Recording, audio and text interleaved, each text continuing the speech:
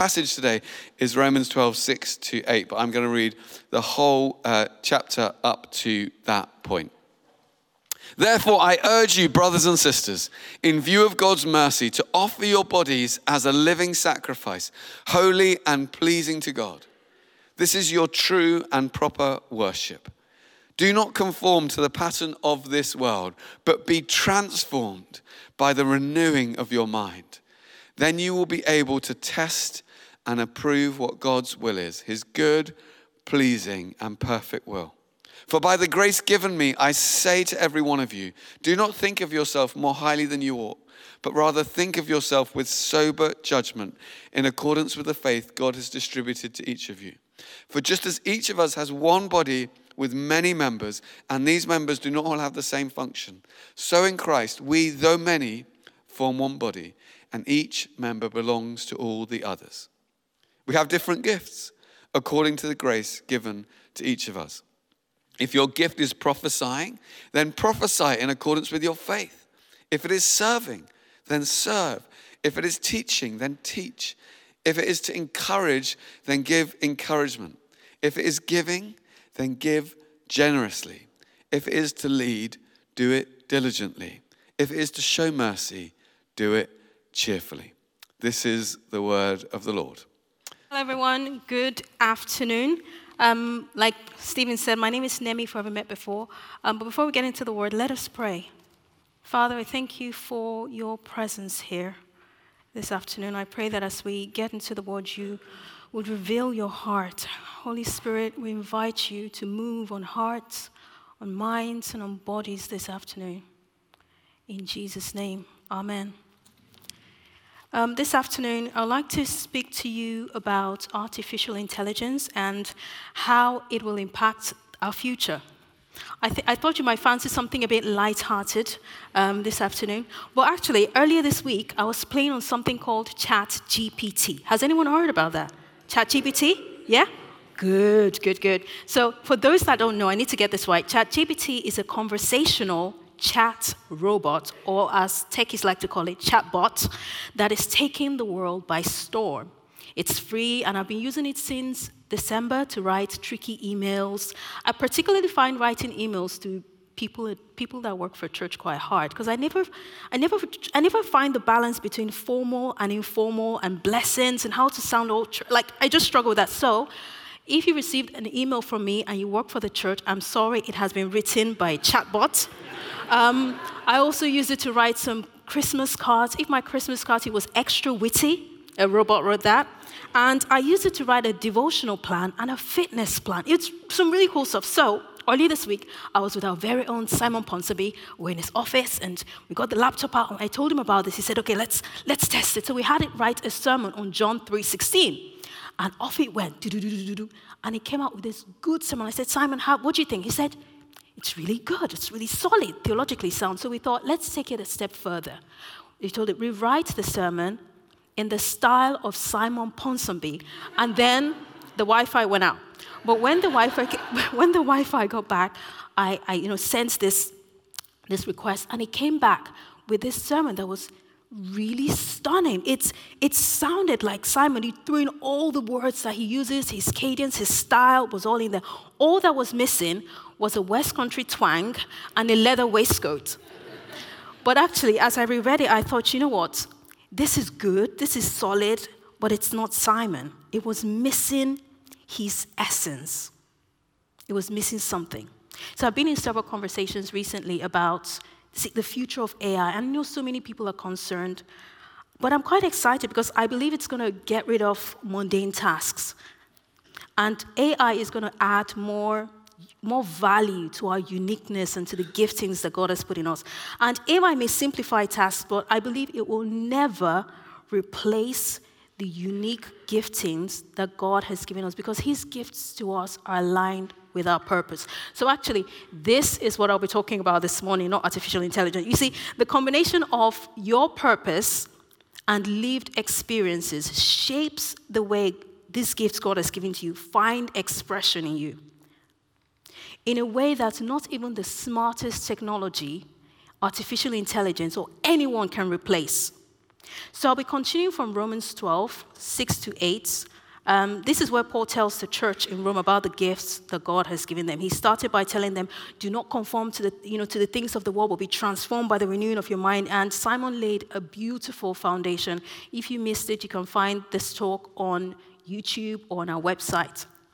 But going through the New Testament, we see this pattern of Paul writing letters to quote-unquote big churches and encouraging them to use their gifts. He also focused on spiritual gifts to the church in Corinth and the church in Ephesus. But to the church in Rome, he talked about charismatic, practical, logical, as well as spiritual gifts. He starts by saying, we have different gifts according to the grace given us, which means his gifts to us are free, they are merited.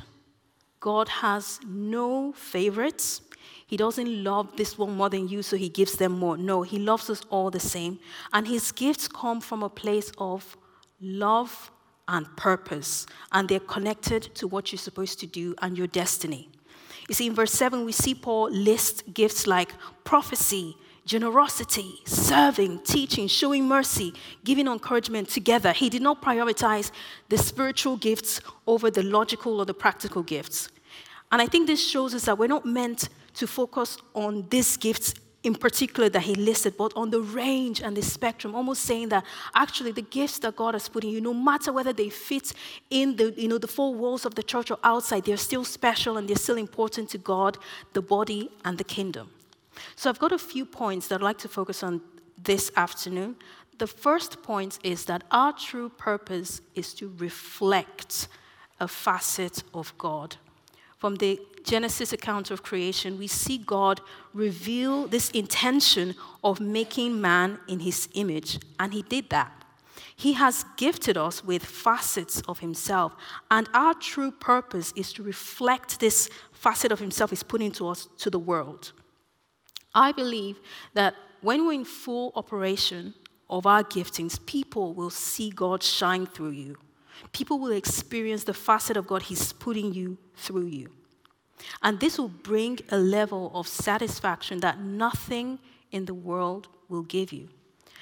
I did an extensive review of my year. There's this thing that went around called Life's Compass. It's like 20-odd pages. So off I went and I wrote, and I did a review of 2022. And I actually realized that the things that brought the most fulfillment and joy were times when I was using my gifts to bless people. And a lot of times it was on a very small scale. It was on the one-to-one conversation. It was in that act of painful generosity, just stretching myself above my comfort zone, or sacrificing my time and giving it to people, using my natural gifts to bless people. I found those were the moments where I felt the most fulfilled reviewing the year.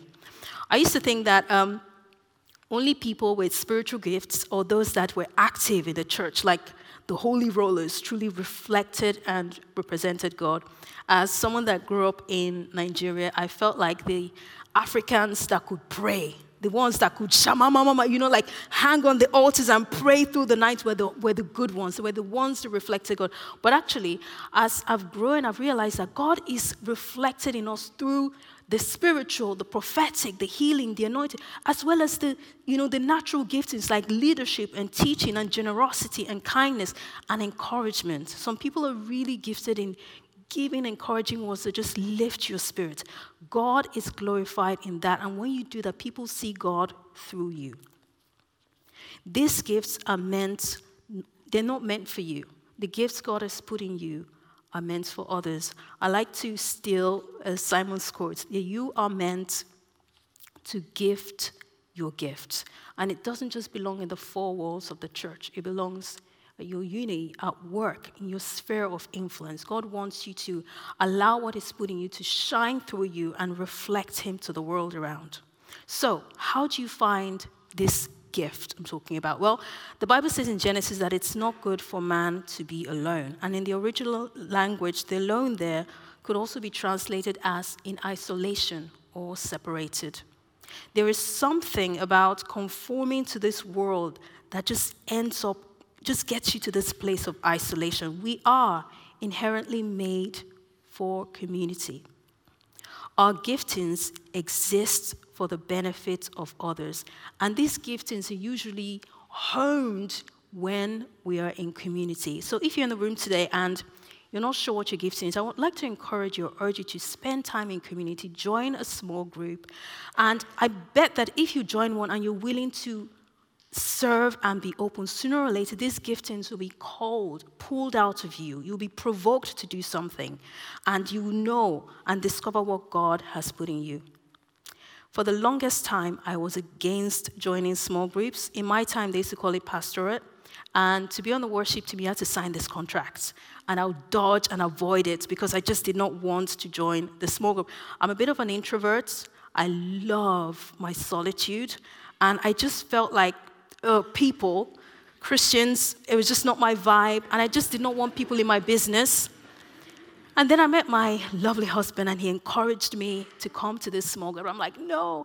And after wearing me down, I went, and we sat in the car. We parked in front of this place, sat in the car, and he gave me this pep talk. He said, okay, you're going to be okay. They're not going to bite. If you don't like it, we can leave. They're nice people. I'm like, okay, I can do this. So I went in, and actually, it was really good. They were wonderful people. The food was good. It was wonderful. And before I knew it, a few weeks later, there I was, oversharing, telling people my business, and I would regret it every week. On the way back, I'm like, Matt, why did I say that? Why did I say that? And it was such a wonderful place. So many people in the room were in that small group, and they have shaped my life. They made an incredible impact on my life. This business that Stephen just said, Nemi runs the business, I got a word of prophecy in that small group. They prophesied that I was going to preach one day. Quiet, shy Nemi was going to preach one day. They encouraged me to run Bible studies, and they brought out these giftings. They pulled these giftings out of me. So again, I encourage you, if you're not in one, we have so much information on the church website. You'll find your tribe, find the one that suits your personality. So another question is, so you know these gifts. How do you know if the gift you have in you is what you're meant to give to the world? For starters, you have to be good at it. It has to be drawn out of you, and it has to bless people. You see, when I was around 5 or 6 years old, I thought my gift to the world was dance. Not just any type of dance, but African cultural dance. I was so excited, and there was this African cultural dance recital that I was desperate to be a part of. So off I went to all rehearsals, and I practiced at home. I still remember all the dance moves and the songs, everything till this day. On the final dress rehearsal, I realized that the uniform, which was a piece of Ankara fabric you tie on your waist and on your chest, mine was different from everyone else's. And I thought, maybe they ran out. I now know that no one had the heart to tell me that I was, in fact, absolutely awful. And they just thought that, she would give up. I didn't. D-Day came, and I made it to the stage, dancing my little heart out. I let my little heart out. I later found out that when everyone went left, I went right. When everyone went forward, I went back. It was awful. My mom sat in the audience, absolutely embarrassed and horrified. So she sent my older sister to get up and drag me off stage. So my sister went to the side of the stage, and she said about Nemi, trying to call me off. And I'm like, no, I'm focused, I'm dancing. So she jumped on stage and physically dragged me out, which I screamed, no, leave me alone, I want to dance. Anyways, that day I realized that my dancing did not bless anybody. It actually brought shame and disgrace to my family. So the moral of the story is that whatever you think you're gifted, you have to be good at it. And it will be called out of you by the needs of the people around you. Another thing I want to say on that is not to despise small beginnings. God tends to give us these gifts in seed form, and you have to invest in it and grow it. Most times you'll be blessing one person at a time. Perhaps you feel like you have this gift, but God is, calling you to that small place. To maybe you want to lead worship, but they say, no, do it in a small group, in a small Bible study, or in the prayer room. In the eyes of God, using your gift with one person is as important as 1,000 people. It makes no difference to him. As long as people are seeing you reflect him, he receives the glory and he's pleased. Like I was saying earlier, if you have the gift of singing, you may not start with leading worship at church. God may lead you, like I said, to the prayer room or in a Bible study or a small group. Your gifts are like muscles. You have to use them for them to grow stronger.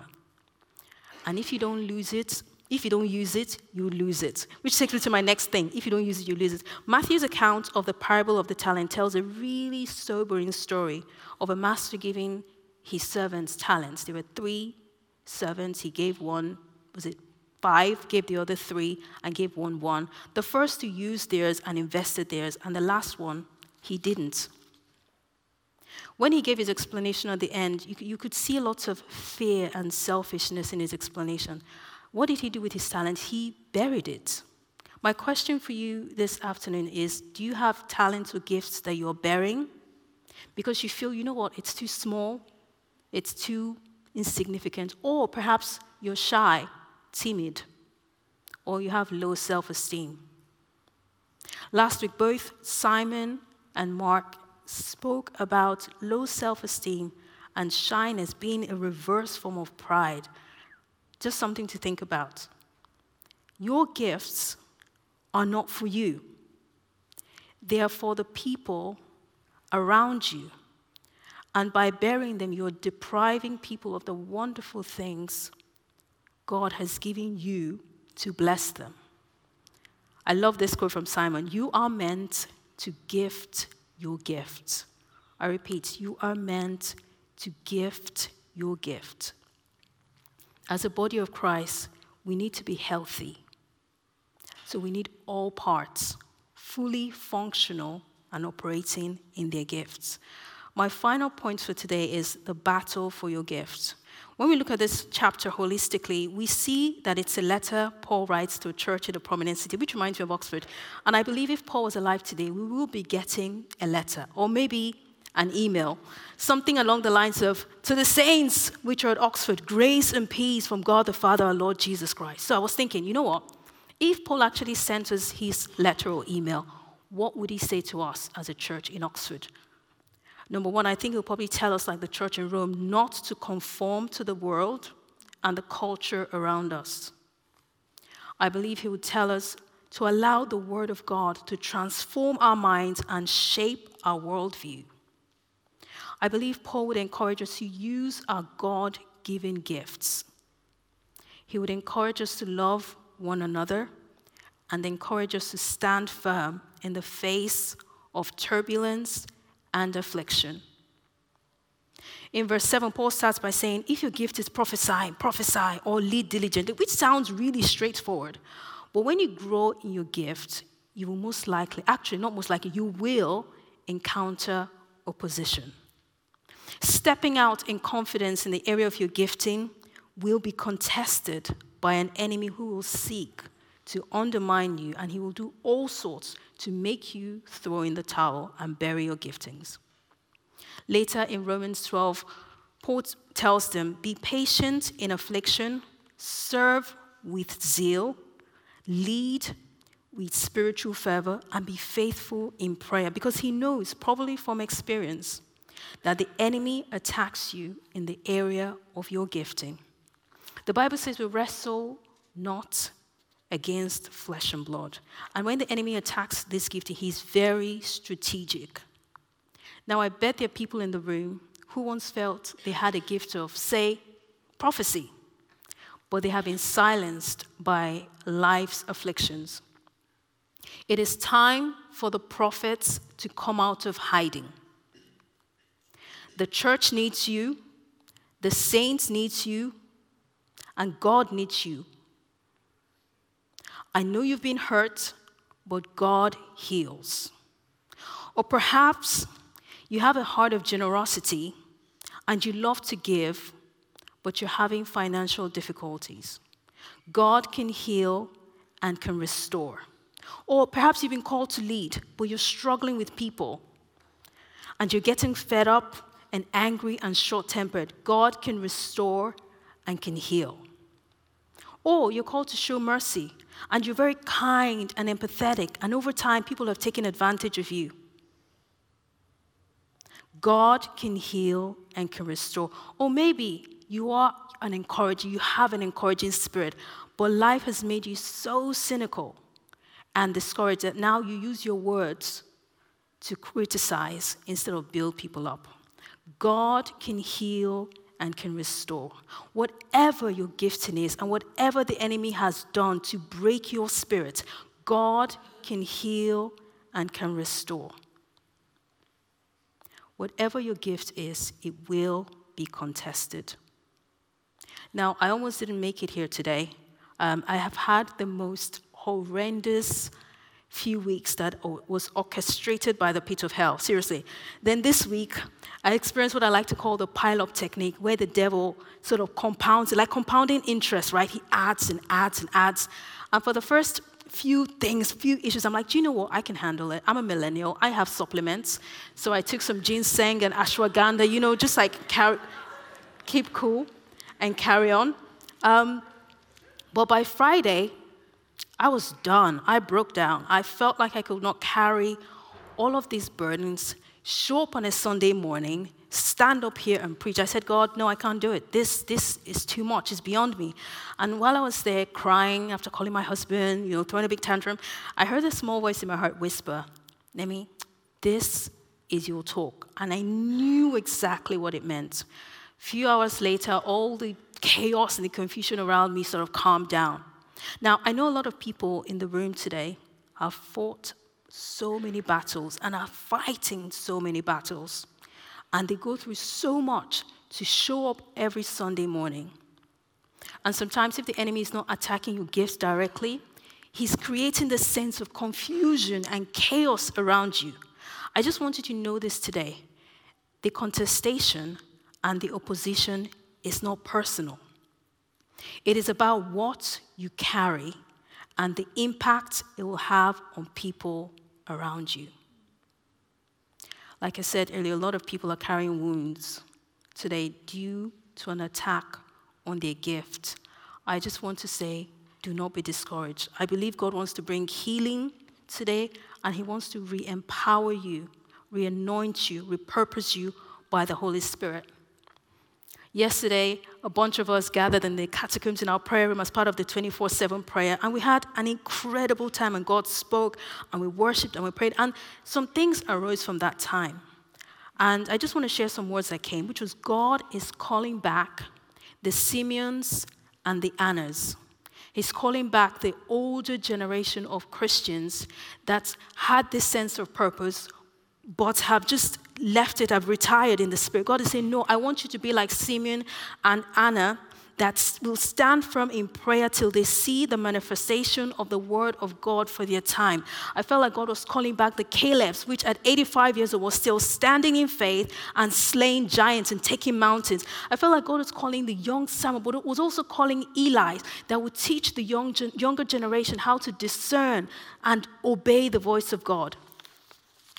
I feel like God is calling mothers back that will stand in the gap and intercede for the future of their kids in this time. And I also believe that God is calling the prophets back that are being silenced. Or the intercessors that, once upon a time could just stay in that place of prayer and intercede for the nation, intercede for people around them, but they've been hit by disappointment and are now weary. I believe that God is calling you back. If you have a gifting and you've put it on the shelf, he wants you to come back in. I was reminded of Jeremy Hunt, calling people that have retired or people that have not been back at work since COVID. And I felt the Holy Spirit was saying that to everyone in the body. You have a gift. You know you have a gift, but you're not fully operational in it. God is calling you back. And for everyone that is hanging on by a thread because of the contestation on your gift, I believe the Holy Spirit is here, and he wants to heal, restore, and empower you. And I just feel like God wants you to take these words of Paul to heart. Be joyful in hope. Be patient in affliction. And be faithful in prayer. And finally, I would like to end with this scripture from 1 Corinthians 15:58. Therefore, my dear brothers and sisters, stand firm. Let nothing move you. Always give yourselves fully to the work of the Lord, because you know that your labor in the Lord is not in vain. Amen.